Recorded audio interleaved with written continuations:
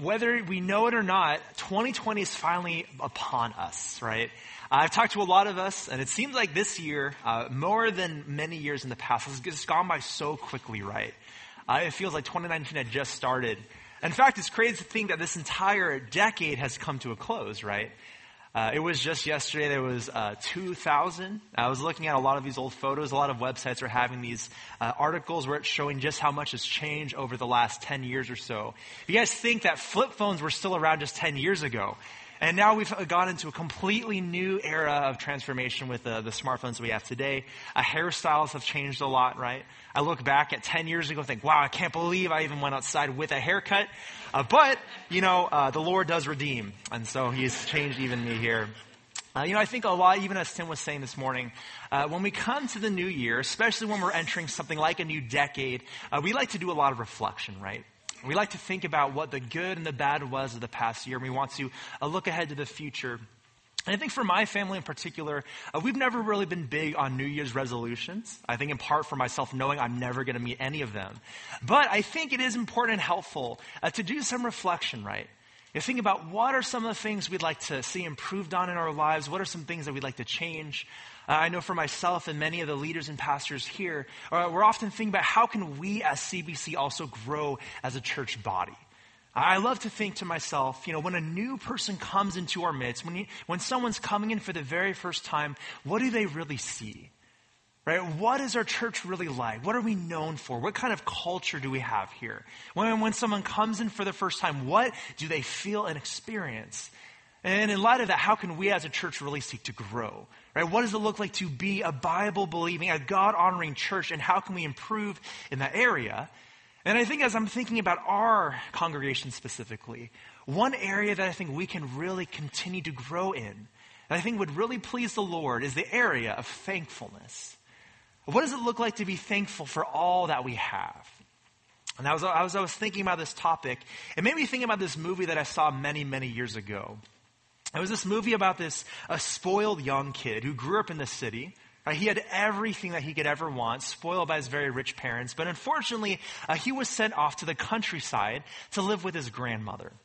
Right? So you have this city boy who knows nothing but the luxuries of the city life and sent off to the countryside where there's almost nothing. And it's made even harder because his grandmother was actually mute. Right? She couldn't speak. And so you're seeing in this whole story how this boy is struggling with just adjusting to this whole different life. But the one scene that I remember more than any other was how this guy was really craving fried chicken. Right? That comes to mind because I personally love fried chicken as well. None of you know that. But it was here where, he's trying to adjust and the grandmother's trying to do everything she can to help him really enjoy his new life. And he's pointing to the sign of fried chicken. I think it was like KFC. And so you see this wonderful grandmother do everything she can to try to make it for her grandson. All right, they're living in the middle of nowhere. You can't just go to a store, and this is a very poor area. And so you see this barrage of scenes where the grandmother is walking to the nearest town. She goes and with her very meager resources buys a small chicken and brings it back to her house. Off screen, you see how she kills the chicken and starts to prepare it. And then she calls the grandson in. Right? And she can't even speak. She's mute. So she's pointing to this picture where the grandson knows he's going to get some kind of chicken, right? And he thinks it's like KFC. And then once she opens up the veil, he sees it as this very simple boiled chicken.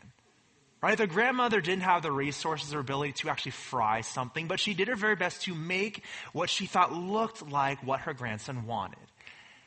And in a storm of a tantrum, the grandson got so angry. Right? Because he thought he was going to get KFC. And so he knocks over the bowl and it falls off the table.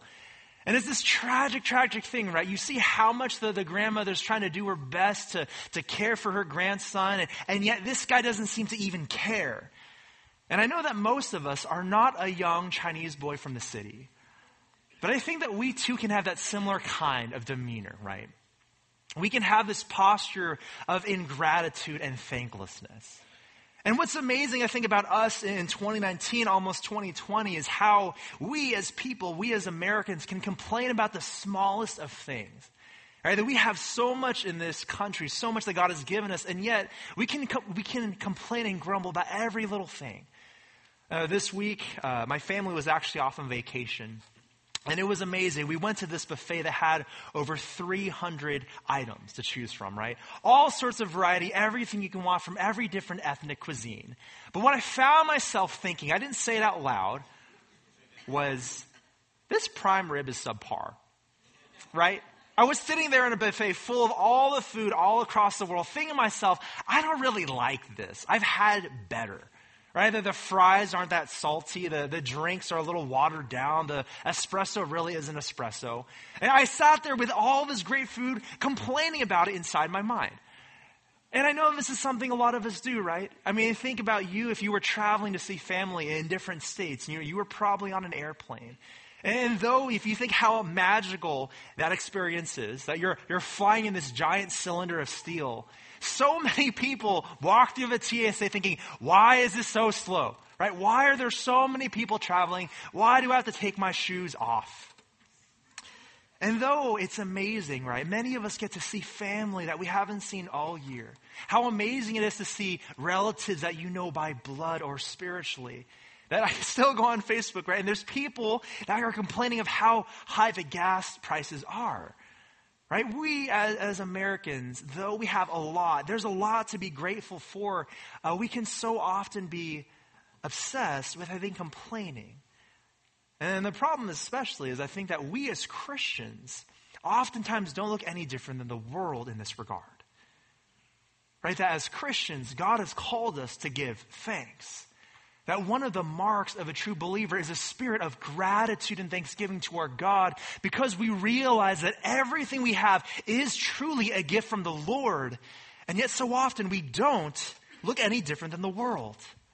That we can grumble, we can complain about the same things that the non-believing world does. And so as we're looking at the year 2020, as we're looking ahead to this next year, I want to look at the topic of thanksgiving. Right? What should we as Christians be marked by? That as we as Calvary Bible Church, as the world sees us, as newcomers come in, I hope and I pray that we as Christians will be marked by the spirit of thanksgiving. It's an interesting thing, Thanksgiving is. Right? If you've grown up in a Christian home, many of you pray 3 times a day before your meals. Right, we'll sit before a wonderful piping hot meal and we'll pray to God saying, thank you so much for giving us this food. And if you're praying every single day 3 times a year, that ends up being 1,095 times that we do this very act. Right? It's built into our DNA as Christians. But I often wonder, how much are we actually thinking about what we're doing? Right? It's very much part of our tradition. It's very much a habit. But as we are thanking the Lord 1,095 times a year, how much of it do we really mean? How much of it is really coming from the depths of our hearts, and how much of it is just this tradition that we've picked up over the years? Because as Christians, we are supposed to be marked by thanksgiving, and yet it must be something that is informed with a true heart, right? It's not just tradition, it's not just a habit, it must be because we are truly grateful for the Lord. And I think because of how important this topic is, I think that we can look at Thanksgiving even after Christmas. Because it's important to know what it is that the Bible says about this topic. And I hope and pray that we as Calvary would be known as a church, as believers of Thanksgiving. And so just as our brother Tim read this morning, we're actually just going to be looking at one verse. It's a very famous verse. It's 1 Thessalonians chapter 5, verse 18. And it reads as follows. In everything, give thanks, for this is God's will for you in Christ Jesus. Let's go to the Lord in prayer together. Father, we are just so humbled by what you have given us. As we look at your word, the treasure trove of riches and of grace, that we are in awe that you have come and revealed yourself to us. And this morning, God, I pray that you would help us to truly understand what it is that you have said here. That we as believers, that we would give thanks to you. We would recognize all that comes from you. Not out of tradition, not out of habit, but from a heart of gratitude and of worship. And we thank you and we pray these things in Jesus' name. Amen. Amen. So many of you know about this letter. What I love about 1 Thessalonians is just how positive it is. Many of you know the Apostle Paul. Many of you have read his letters. And if you read most of the epistles, you see that he's generally addressing huge issues in the church, right? You go to the letter of 1 Corinthians, and you see that they're just filled with problems. And Paul is blasting them, saying, you need to stop doing this and start doing this. You must live according to the ways of God. And you look at the letter to the Galatians, and they have these huge doctrinal issues. They were rejecting salvation by grace through faith alone. And so in most of his letters, he's trying to go after all of these serious, dire issues. But what I love about the letter to the Thessalonians, and the first one, is how positive it generally is. Right? They're actually a group of believers. They didn't have any serious issues. But as you see in the first 3 chapters, they're actually very much following after what Paul has told them to do. Right? He's saying that I was worried that Satan might attack you and trick you away from the gospel that you first believed in. But through Timothy's report, I am so grateful that you have not fled away. Right? They're very much a faithful church. And there was the one issue, the question of what is going to happen in Christ's second coming. Right? Those who have died, will they be raised as well? And so Paul addresses that. But the majority of his letter is truly just encouraging them to excel still more. Right? You have done everything that we have called you to do. You are obeying the Lord, but excel still more. Pursue excellence and steadfastness still more. And so after giving the instructions or the teachings about God's second coming, Christ's second coming, when you turn to chapter 5, Paul is explaining how do you prepare for that coming? Right? How do you live in light of Christ's return? And it's in that first 11 verses that you see that explained. And then in chapter 5, verse 12 to verse 22, Paul is giving very general instructions. He's saying in light of Christ's return, in light of the fact that we know that the dead are going to be raised, this is how you as the church should live. And as Tim was reading just this morning during our announcement time, you see how he's giving all sorts of different kinds of instructions. He's not trying to target one specific issue. He's saying in general, this is how you should live. All of the different ways.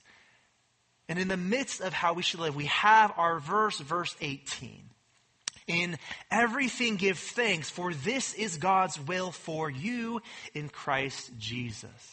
This is what we're going to be looking at this morning. And if you're taking notes, we're just going to see this as 3 factors to consider as we think about what it means to give thanks. Very simply, just 3 factors. And if you're looking at this verse, there's really 3 different parts we're going to look at. First of all, we're going to see how thanksgiving is comprehensive. Thanksgiving is comprehensive. It starts off here in verse 18. In everything, give thanks. That word everything is a very generalist word. It's really the broadest kind of scope you can imagine. When he's saying in everything, Paul is trying to say there is no restriction to its reference. Right? All things, all that is. In everything give thanks. That is, in all things give thanks. In all situations, in all facets of life, in every state of life, give thanks for everything that you have. And notice the placement of that phrase here, right? Paul doesn't say give thanks in everything, which would have been the very normal way to explain it. But as you see in the NASB, he switches the order. He says in everything give thanks. In other words, he's trying to draw an emphasis to that point. Paul is saying, look at the breadth and the width of how much I want you to give thanks to God for. And that's very, very intentional. He's saying, first of all, that we as Christians, we should give thanks to God for everything. And we recognize that all things come from God.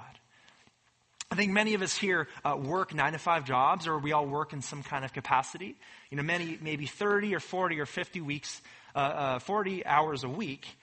But I bet you that when you get your paycheck every single week, you don't write a letter to the payroll person, do you? I'm sure most of you, you get your check. Maybe it's a direct deposit or you're given an actual check. You don't go up to the payroll account and say, thank you so much for this check. Right? In fact, I'm so grateful. I'm going to name my firstborn child after you. Many of us, hopefully, will not do something like that, right? Because when it comes to our salary, we earn that check.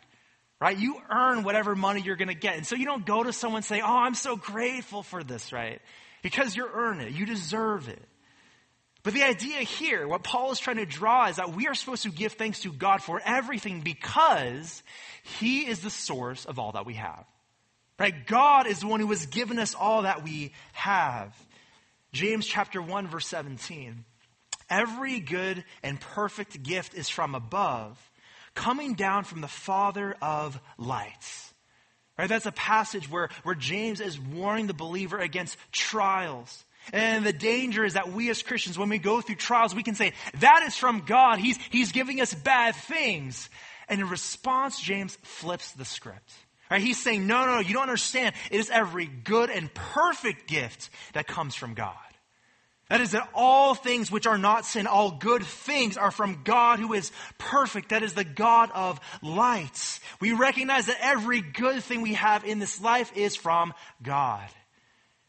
And you see this also in Ephesians chapter 5, verse 20, that giving thanks always and for everything to God the Father in the name of our Lord Jesus Christ. We are called to give thanks to God for everything because all that is not sin, it comes from God. It is an undeserved gift. And that is a concept that we really need to work on, right? I mean, it's amazing how different we as Americans are living in this totally different world than most of the world. If you think about it, if you've studied history, we today have more resources, more things than any other royal king did in the last 3,000 years, right? For most kings or most royalty, it would be amazing to have fresh bread that was like half a day old or 1 day old. And yet for us today, you can get fresh bread whenever you want. We have so much more than we realize. I first realized this many years ago too. My family, we used to go down to this orphanage in Tijuana. We would help out about once a month just with the kids that were there, offering different lessons and Bible schools and things of that nature. And one of the things that always stuck out in my mind is every once in a while, right, we would want to treat the kids with something nice. And so we would order them pizza. Right, there was this company, it wasn't Domino's or Pizza, it was a local one. And so we would order them pizza every once in a while. And I still remember the first time that I saw the pizza guy come, right? He would come on this motorcycle with like 10 giant boxes behind him. But I remember that so clearly because as this pizza guy would drive in, everyone would stop and just cheer. Right? They were sitting down waiting for the food to come. And when it would come in, everyone erupted in applause. They were shouting, they were cheering, they were so excited. And that's just stuck out to me, right? I mean, I looked at it, it was pizza. It wasn't even that good of pizza. And yet you saw how these people were reacting. It was so foreign to what I was used to being here in this country. But in that you see the difference that we face here, right? Most of the world does not have that much. Everything that we have here, if you're living in Burbank or Sun Valley or any of the surrounding areas, even if you consider yourself poor, so to speak, you have more than 99.9% of the world. And as one author writes, he calls this the dark side of abundance. That is that when you have so much as we do, we don't even realize how much we have. We don't realize how blessed we are. Because for most people all across the world, when they have their next meal, they truly say, God, this is from you. I am so grateful that you have given me this meal because I don't know what's going to happen for dinner. And yet we in our culture, we in our abundance, we just assume that everything is ours. We are entitled to what we have. And therefore, we don't understand when Paul says, give thanks in everything. We don't understand that. We can't even comprehend that. We have the spirit of entitlement. And so as Christians, we must be intentional. We must be thinking and recognizing that what we have in this life is not ours to own. That truly everything in this life is from the God of lights. That it is from the Lord. And so we must thank him for that. I would encourage you sometime this week, take out a sheet of paper and just start writing down everything that you have. Right? You can start off writing the meals that you had in the last week, the types of clothing you have. And I'm sure that you would be amazed at how long that list would get. Right? So many of us can get in the spirit of kind of grumbling or even feeling like we don't have enough, right? Write down what you have and spend just like an hour doing that. And if you do that, you will be in awe if you say everything on this list comes from the Lord. Every single thing on this list, from the pair of socks that I'm wearing to my toothpaste, that is from God, because that is exactly how we as Christians should view life. That Paul is saying we must give thanks in everything because we recognize that all things come from the Lord. Everything is a blessing from God. And it's something that we need to work very intentionally for. But even more so, right? We need to thank God, first of all, for all that He's given us. But especially as Christians, we should be thanking Him for all that He's done for us, right? Our spiritual blessings. I mentioned before that right now in my ministries, we're going through the letter to the Ephesians. It's an amazing, amazing epistle. And one of the key focuses in that letter is Paul is trying to explain all of the blessings that God has given us. Right? That is, if you are a Christian, look at all the ways that God has worked in us, has changed us. And I've been in awe just as we're reading through this letter. The fact that God has redeemed us. He has purchased us for Himself, those who did not belong. That though we were aliens and strangers, He has now reconciled us to Himself. Though we had no connection to Him, though we were enemies, He has now made us His sons and daughters. He has brought us into His family. And you can go on in that letter how we now have all of the privileges of God's people. And so I thought, if you look at this one letter, if you look at Ephesians that way, what would happen if you took all of the New Testament, right? If you start going through every single letter thinking, what has God done for us? What is it that God has given us? How has God saved us? And just like that first list, I imagine you would be appalled. You would be in awe. You would be awestruck just as how much God has done for us, because it is truly incalculable. It is amazing. It is abundant what God has done in His salvific work. And that's why if you want to understand how to grow in thanksgiving to God, you need to grow in your theology.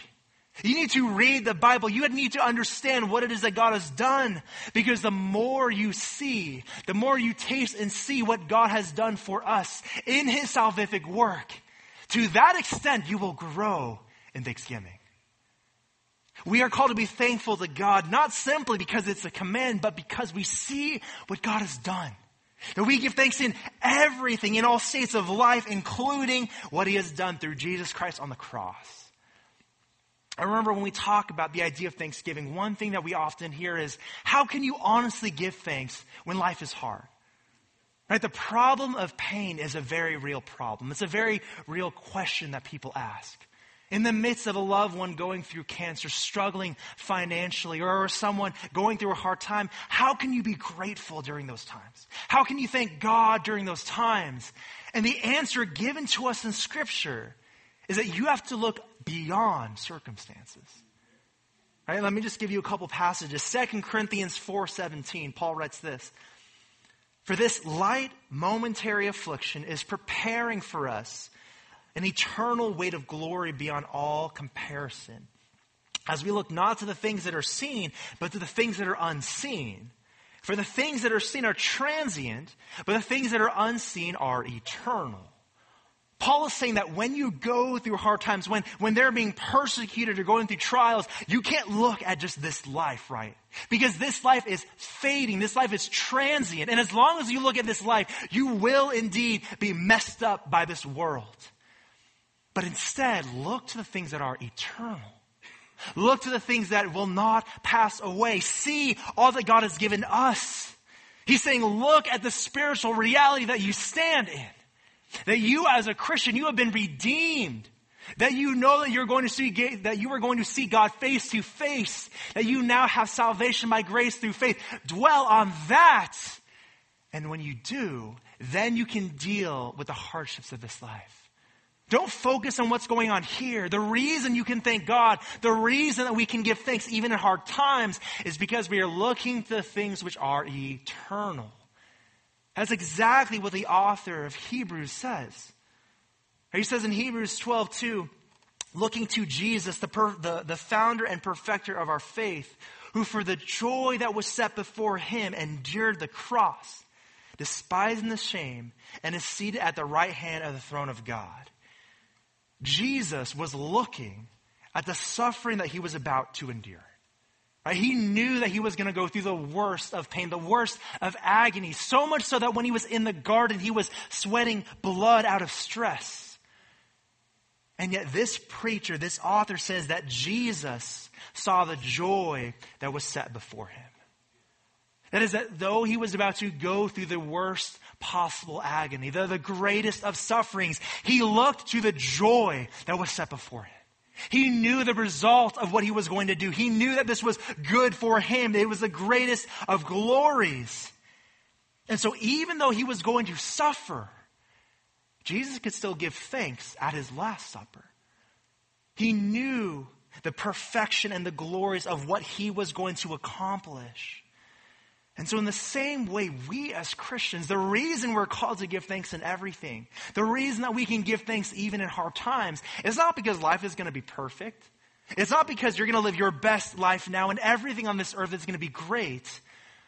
The reason you can give thanks in all things, even the hardest of circumstances, is because we dwell on the truth. We dwell on what is coming for sure. We dwell on the life that we now have in God, that we know we will have fully when he comes back. And that is why we can give thanks in everything. Thanksgiving should be a way of life for the believer. If we truly are Christians, it should be something that we do regularly and habitually. But also we need to grow in our thanksgiving because God, secondly, has commanded it. Right? Thanksgiving is comprehensive in the sense that we are supposed to give thanks for all things. But God has also commanded us to give thanks. Or looking back at our verse, in everything give thanks, that's a verb and a command, for this is God's will for you. You know, I talk with a lot of people, especially young people, and one thing you often hear is, what does God want me to do, right? If I just had a vision from the sky, if God just spoke to me in a dream and he said, I want you to marry this person, I'll do it. If God told me to take that job, I'll do it. And so many people, especially young people, but even older people are wondering, what does God want me to do? Right? What is God's will for my life? If he would just tell me, I would be able to do it no problem. And the great thing is God has given us his will. All throughout Scripture, you hear Paul say, God's will is this. God's will is that. And here in our verse, you see what God's will is for our lives. That one of the things God wants us to do for sure is to give thanks to him. Like Thanksgiving is not an option. Thanksgiving is actually something that's been commanded of us. As you hear in Philippians 4:6, do not be anxious about anything, but in everything, by prayer and supplication with thanksgiving, let your requests be made known to God. It is a command that we thank God. We are ordered to do that if we are truly Christians. And one of the reasons that this is commanded, besides the fact that God is the one who's given all that we don't deserve, is because thanksgiving is actually a form of worship. Hopefully some of you guys remember from our summer series how we're looking at what the church is supposed to be. What do we as Calvary Bible Church look like? And one of the things that we saw is that we are supposed to be a church of worship. And hopefully if you remember back then, we were talking about how worship is really just giving God the praise, the honor, and the glory that he deserves. Right? That we see him for who he is and we assent to that. We recognize that and we praise God for that. It's as we saw in Isaiah 6:3, that as the seraphim, the holy angels in God's presence would say, holy, holy, holy is the Lord of hosts. The whole earth is full of his glory. Right? Worship is assenting to who God is, seeing his character and his nature and honoring him for that, elevating him in our mind, in our speech, and from our hearts. And what you see is that thanksgiving is part of worship. Right? Think about what thanksgiving is, right? You are thanking God. You are saying all of these things come from you, and then you are praising him for it. Deep down, when you are thanking God, you are saying, Lord, I recognize that this, whatever I am thanking you for, is from you. It's not something I deserve. And because of that, you get all the glory. Intrinsically, that is what thanksgiving is. That's how you really break down the idea of thanksgiving. And what you see is that our thanks to God is a form of worship to him. All right, 2 Corinthians 4:15. For it is all for your sake, that as grace extends to more and more people, it may increase thanksgiving to the glory of God. In other words, as Paul is proclaiming the gospel, as believers are proclaiming the gospel and fulfilling the Great Commission, as people are being saved, one of the results is that they thank God and therefore glorify Him. As we are saved, as we thank God for all things, that is part of how we glorify God or how we worship Him. Or as the psalmist says in Psalm 50:23, the one who offers thanksgiving as his sacrifice glorifies me. That is that when we are thanking God, when we recognize that all things come from Him, that is a form of sacrifice and worship to the Lord.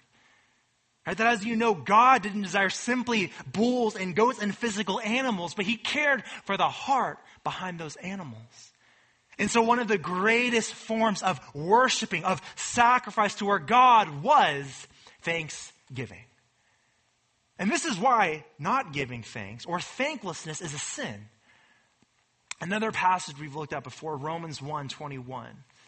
Right there, Paul is describing the depravity of sin, the fallenness of all of us as human beings, what we've done by rejecting Him. And he says this, for although they, that is we as people, although they knew God, they did not honor Him as God or give thanks to Him, but they became futile in their thinking and their foolish hearts were darkened. This is the very beginning. Paul is describing how the spiral of sin starts. And he's saying that the spiral of sin starts with us not giving thanks to God. The core of our sin was refusing to honor God as God.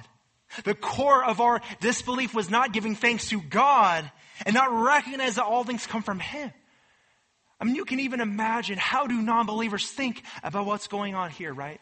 You hear so many different mentalities. Some people say everything is just blind luck. There's no rhyme or reason for what happens, and that everything is by chance. Other people say you are the master of your future. Right? You are the one that determines everything that happens. Have positive, good vibes and make your future a reality. And some people will say, no, there is everything determined by fate. Everything has been predetermined. But they say it in this sort of ambient way. Right? There's no personalhood behind it. It's not a personal God that directs all things, but it's this sort of impersonal force.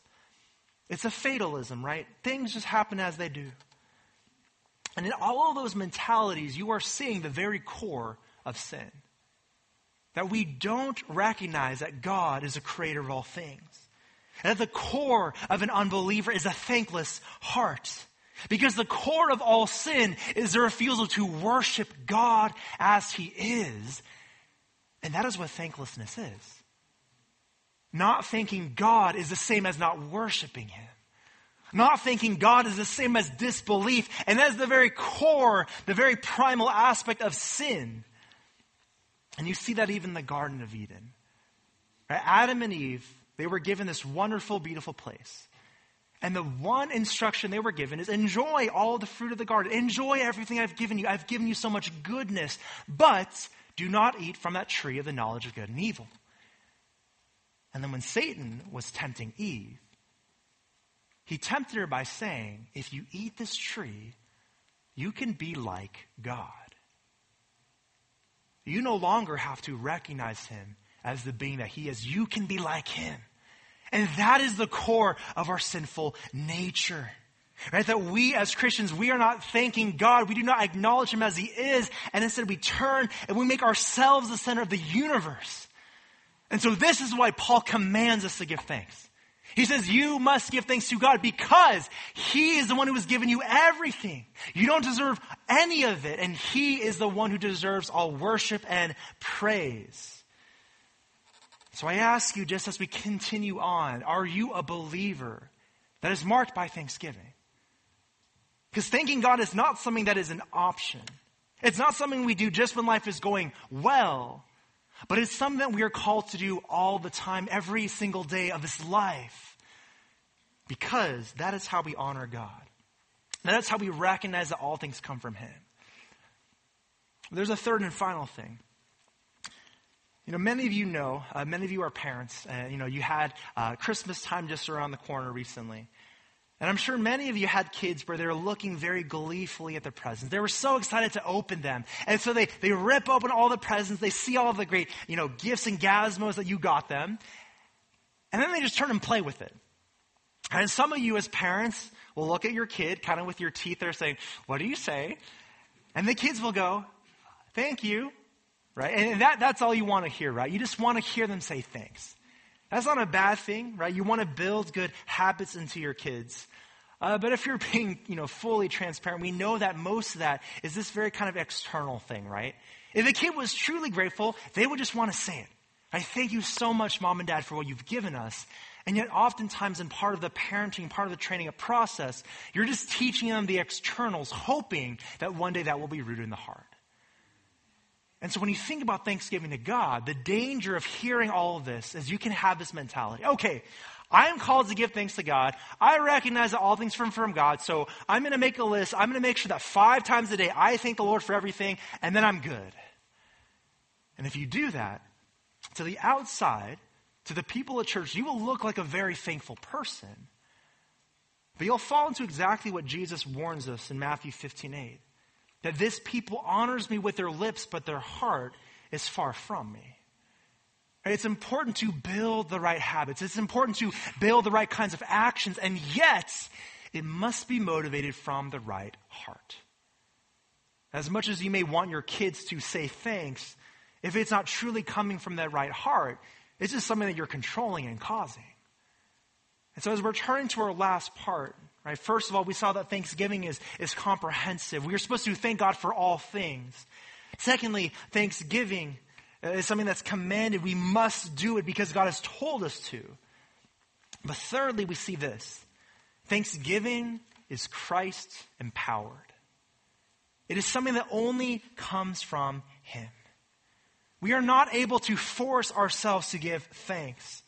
And another analogy that was used by one of the preachers that spoke here in the last couple months, I don't remember who was this. Right, imagine that you have this bed of flowers and it dies. I'm not a good gardener. I've killed anything I've ever tried.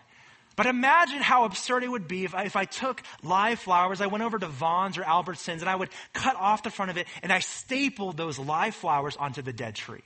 And I look at that thinking, look how beautiful my rose bed is. We know even intrinsically how absurd that is, right? You can't staple something live onto a dead thing hoping that it'll turn alive. And so just in the same way, we as Christians, in all areas of obedience, but especially thankfulness, we can't just tack on something to the front hoping it'll stick. The true way that we grow in thankfulness, and in the same way that we grow in any area of righteousness, must be from a changed heart. It must be from Christ. And this is what you see here in 1 Thessalonians 5:18. In everything give thanks, for this is God's will for you in Christ Jesus. That's a very intentional phrase. In you, in Christ Jesus. When Paul talks about you being in Jesus or Him being in you, it's speaking to this idea of the spiritual union we have with Christ. That we have become one with Him. Right? One of the analogies you hear from Paul a lot is that the Christ is the body, or that Christ is the head of the church, and the church is the body of Christ. Right? It's an analogy of a human body. And that picture comes from the reality that we as the church, we as Christians, we've been joined one with Christ. That's why He's the head and we are the body. We become one organism, so to speak. And so it's in that union, it's in that joining with Him that we are able to live according to His ways. A very famous passage is John 15, verse 5. Jesus says, I am the vine, you are the branches. Whoever abides in me and I in him, he it is that bears much fruit. For apart from me, you can do nothing. What Jesus is saying there, what Paul is saying in 1 Thessalonians is that we can't change our nature on our own. You can't pursue true righteousness just by trying harder. But the way that you grow in this understanding of righteousness is by abiding in Christ. is that by him being in you and you being in him, you being connected with the source of righteousness, and through there you are able to see a changed heart. It is being in Jesus Christ that we can be changed. And that is something you see in all of Paul's letters. And look back and see how many times he says, in Christ, in Jesus, in Christ Jesus, in Jesus Christ, because Paul is referring to the fact that you cannot do anything on your own. But the only way that you as a Christian could do anything that is good or righteous is by being in Jesus, is by being connected to him. Right, in Ephesians 5:4, he says, let there be no filthiness or foolish talk nor crude joking which are out of place, but instead let there be thanksgiving. He's saying that in that section, your old way of life must go away. That you can either choose to pursue your old self or your new self. And as a Christian, you must put off your old self. You must take it off and instead pursue the new self, which is the way of righteousness. And so as Christians, only if you are a Christian, you can put off your old speech, the crude manner of talking, and instead pursue thanksgiving. The only way that you can have words of life and light is if you are connected with a God of light. As long as you are in the darkness, you can only speak words of darkness. But when that change has happened, when you've been connected with God, when you abide in him, then you can thank God truly and from the heart. Another place where you see this change is in Ephesians 5:18 and 20. Paul there says, do not get drunk with wine, for that is debauchery, but be filled with the Spirit, addressing one another in psalms and hymns and spiritual songs, singing and making melody to the Lord with your hearts, giving thanks always and for everything to God the Father in the name of our Lord Jesus Christ. Do you guys see what Paul is saying there? He's saying, I want you to not pursue your old way. Don't get drunk with wine. Don't pursue the ways of debauchery, but instead be filled with the Spirit. Be connected with God. Be dependent on him. And in that, you can give thanks. The giving of thanks is not something that comes arbitrarily. It's not something that comes on its own. It's something that comes through God working in you. It's through you being in Christ Jesus. And that is why you must be a believer before you can think about anything else here.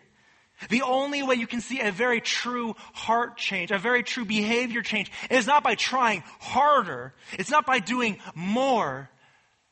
But it's first and foremost having Jesus working in you.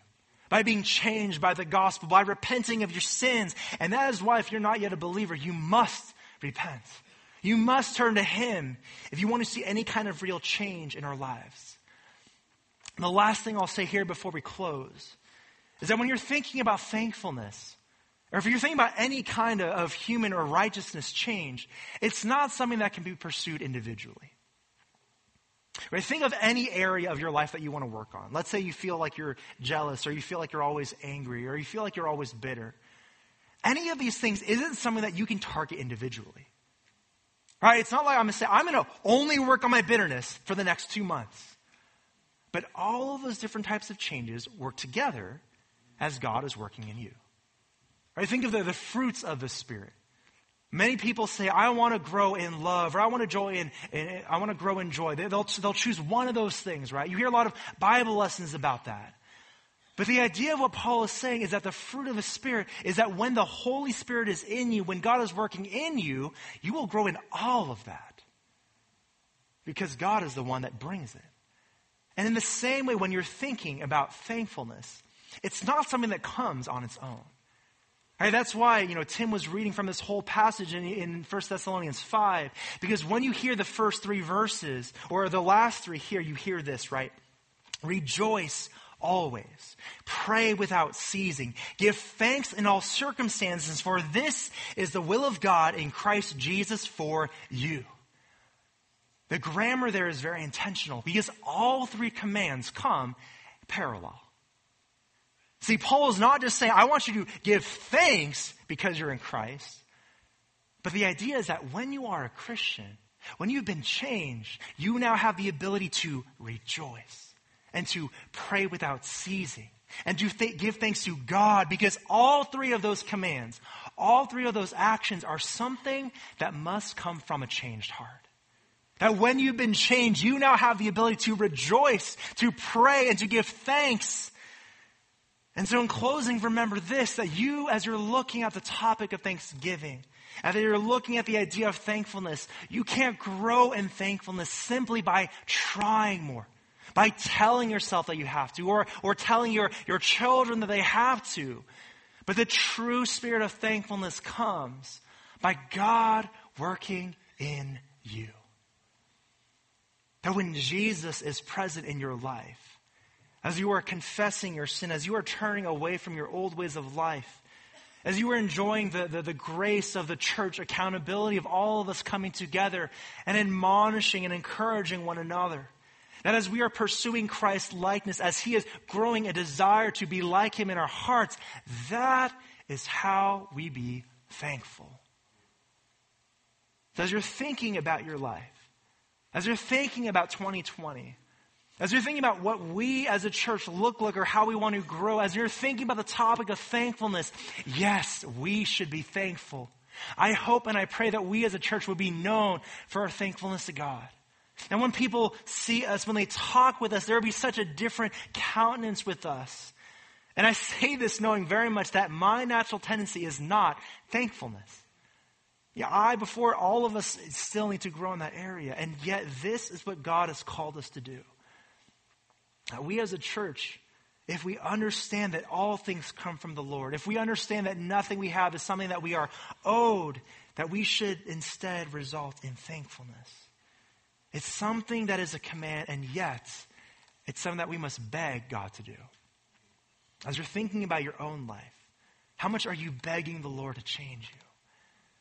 Because apart from that prayer, apart from our dependence in Him through His Word, any attempt to grow in thankfulness will just be skin deep.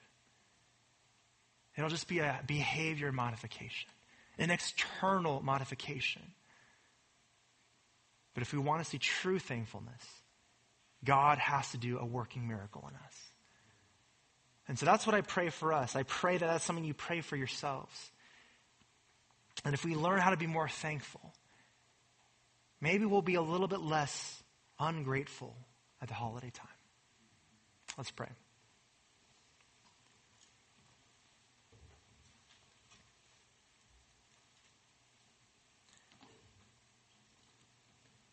Father, we recognize and we confess that we are powerless on our own. And I pray that this upcoming year you would do such a change in all of our hearts, in this congregation, that we would be a church body that when new people come in, they would see truly the character of Christ here, the heart of Christ here. And I pray that you would help all of us as believers to grow in this heart of thankfulness. That would be the mantra of our lives, that we would give more because we are thankful, that we would be encouraging more to people because we are thankful, that we would be able to go through hard times in this life because we are thankful to you. And so I pray, God, that you would make us a body of believers who are faithful to what you have called us. We thank you and we pray these things in Jesus' name. Amen.